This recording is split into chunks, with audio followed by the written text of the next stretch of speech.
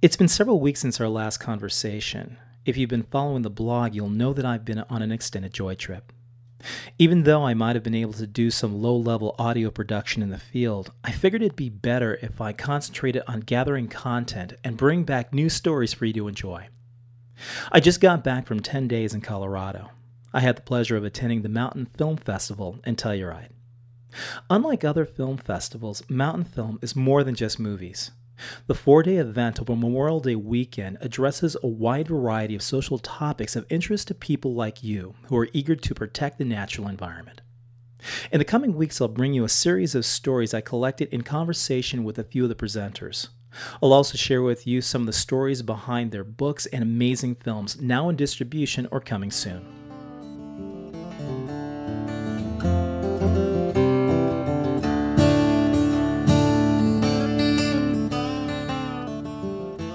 One of the true highlights of Mountain Film was the world premiere of the new PBS documentary, The National Parks, America's Best Idea by Ken Burns.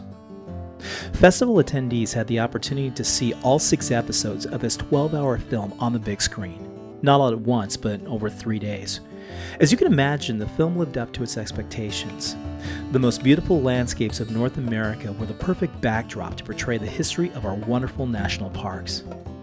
But while Ken Burns' reputation as a filmmaker is well known, little do most realize that his documentary film franchise has a literary silent partner. Dayton Duncan is the writer and co-producer of the National Parks film series. And while Ken Burns shows us images of these wild and scenic places, it's Duncan who tells their stories. So the challenge was to find all those stories and then try to construct a narrative out of it. And of course then the heartbreaking thing is the stories that you end up not being able to tell. The easiest thing was every park has a great story or great stories, and often inspiring ones of everyday Americans devoting themselves to saving that place, protecting it, and eventually getting it made into a national park. As a writer, to find those people and to tell those stories, in one sense it's a repetitive story, but it's always in a new place that's spectacular in its own right and has its own story about, what is this place like? And it always has a changing cast of characters who are always fascinating, who are responsible for saving that place. Today in our national parks, we stand in awe of the breathtaking grandeur of towering waterfalls, deep jagged canyons, flowing rivers of molten lava, and gushing hot steaming geysers. But behind each of these great monuments are the stories of people over the last 100 years who have fought to protect them. Writer Dayton Duncan shares with us a past that is perhaps prologue to a future of preservation. I'm James Mills, and you're listening to The Joy Trip Project.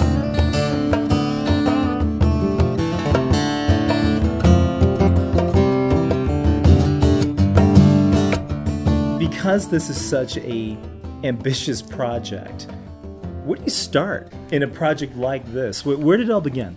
We move forward on these things on all fronts almost, not quite simultaneously. I did a lot of reading, a lot of research, went to a lot of parks ahead of time, meeting park superintendents or historians and others who had things to tell me about those places. But as I was gathering that information, long before I had started writing, we also started shooting and conducting interviews.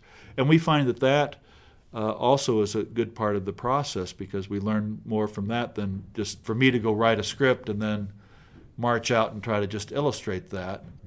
You could do it that way, but we find that trying to move forward left hand and right hand working simultaneously, that it works better. But because there are so many parks, because we wanted to capture the majesty, the beauty of those places, we added essentially 2 years to a regular production schedule for a film this size, because we knew we had to get to the places, number one, and number two, we had to give ourselves time to perhaps return in a different season, or return because the light wasn't quite right. And that I don't want in any instance to make that sound like a complaint. It meant that I got to go to all 58 of the national parks. It meant that our crews and Ken, we got to come back to Yosemite or Yellowstone or the Grand Canyon several times. And, that was part of our, quote, job.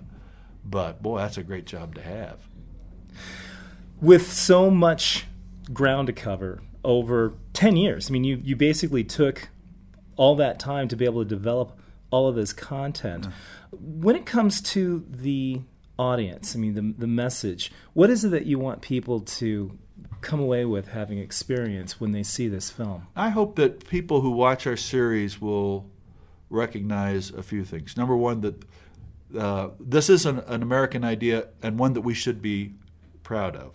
Number two, that at the heart of that idea is that every single American, regardless of how much money they've got, regardless of who their parents are, regardless of whether their ancestors came over on the Mayflower or they just arrived, regardless of their race or their ethnicity, they are owners of these spectacular array of places.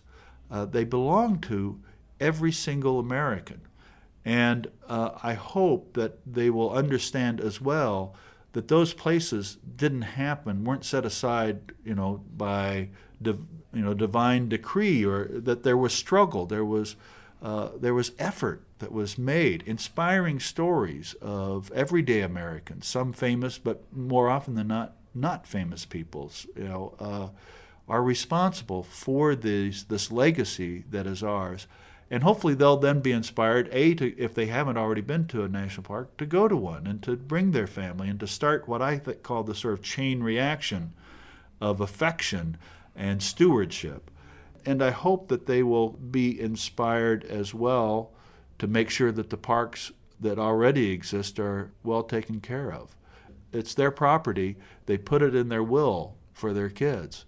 And hopefully then their kids will put it in their will for our grandchildren.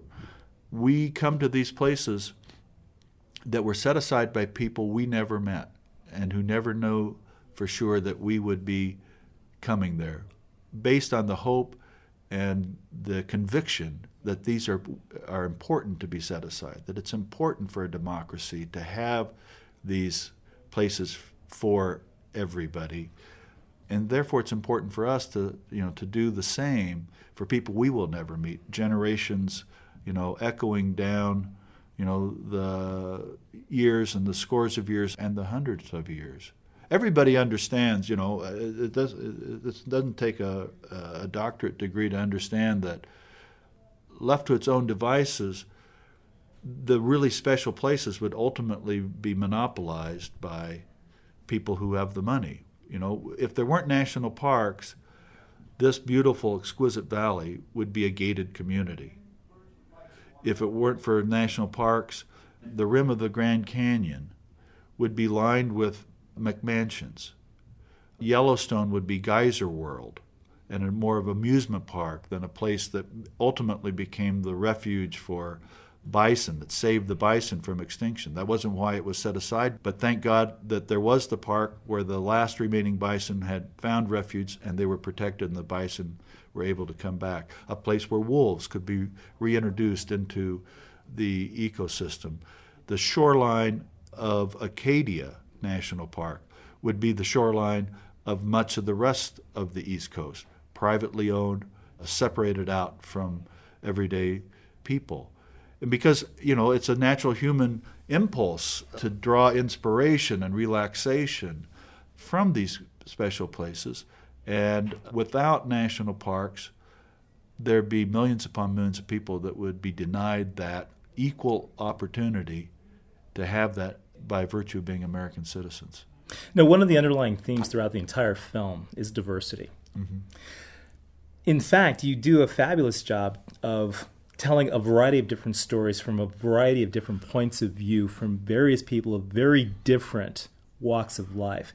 I have to assume that was intentional, but what was the purpose in that? Our purpose as historical storytellers is to tell history accurately. And one of the wonderful things that we learned in researching the history of the national parks is that it is a diverse story. it hasn't often been told that way. It's hard not to be attracted to Theodore Roosevelt or to John Muir, and we give them their all the time and attention that they so fully deserve. But what we learned is if you want to tell the real story of the national parks, you also tell the story of George Melendez-Wright, a young Hispanic biologist who is a hero in the story of the evolution of the park idea to protect nature as nature, not just parks aren't not just meant for scenery, they're meant to preserve nature. And he is responsible for changing the direction of park policy to recognize that.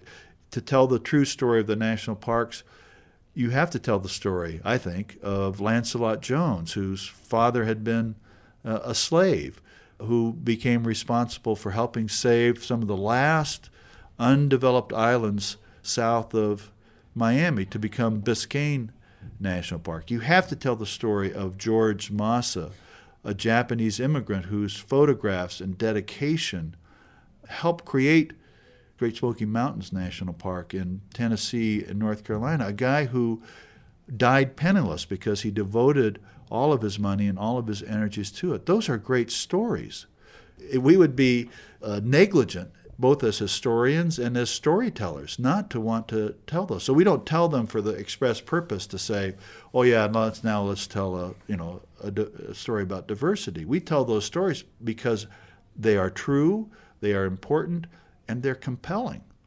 I think the biggest, surprise for me was how many of those there were. And the hardest thing was, there are some of those stories that we ended up not even being able to tell. But that's one of the glories of the park idea, is that the parks are supposed to be for everyone.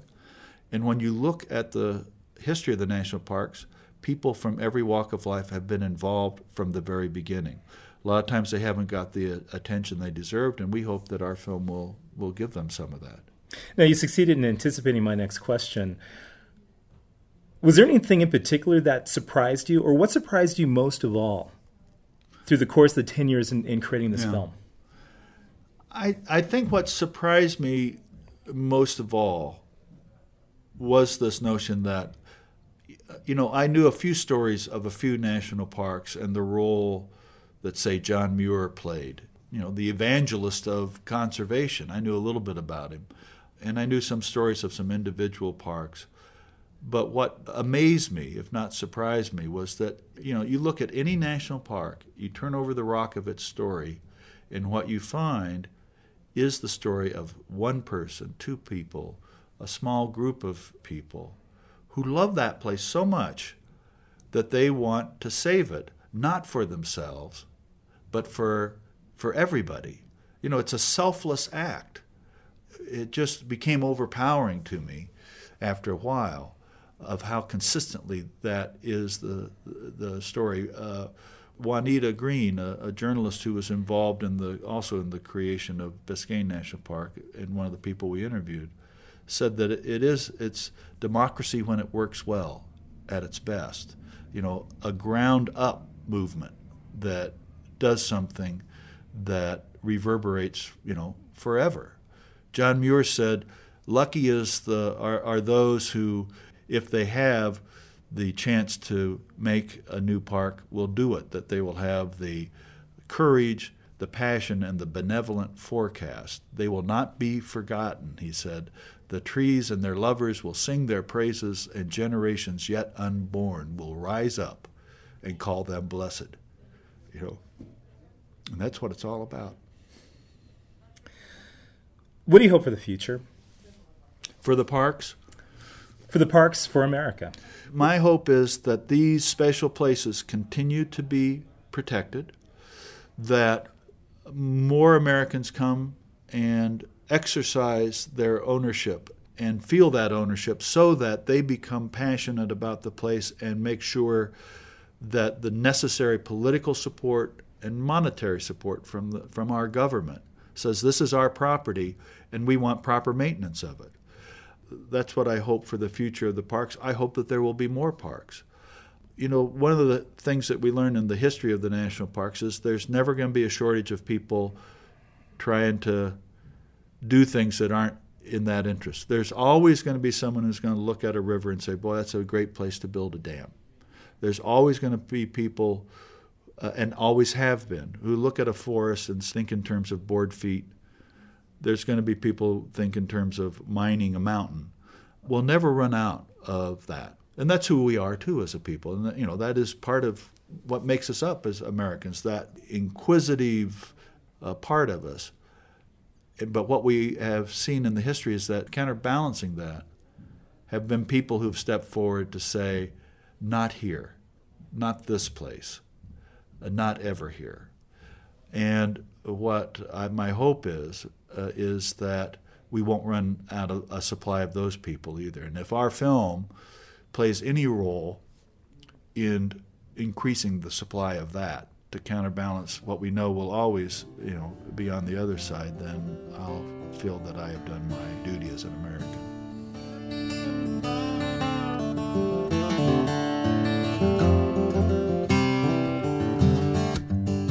The new documentary film, The National Parks, America's Best Idea, airs on public broadcasting system stations nationwide on September 27th. Check your local listings for details. For more information, visit pbs.org/national parks. For the Joy Trip Project, this is James Mills.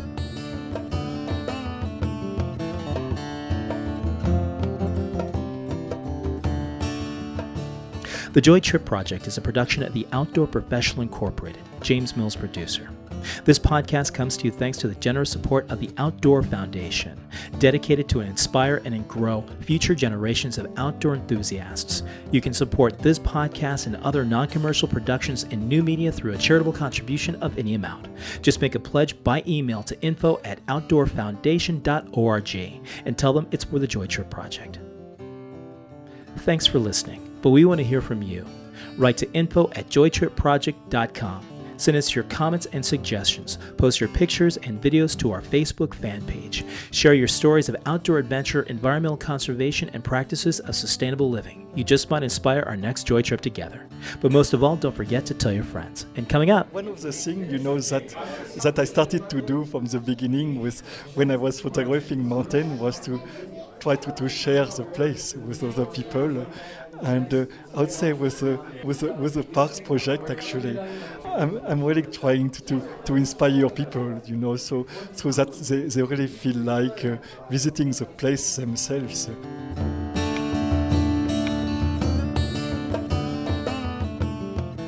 we continue our conversations from Mountain Film in Telluride. Still photographer Quan Tuong Luong was a major contributor of images to the documentary film The National Parks, America's Best Idea. Listen to his story next time on the Joy Trip Project.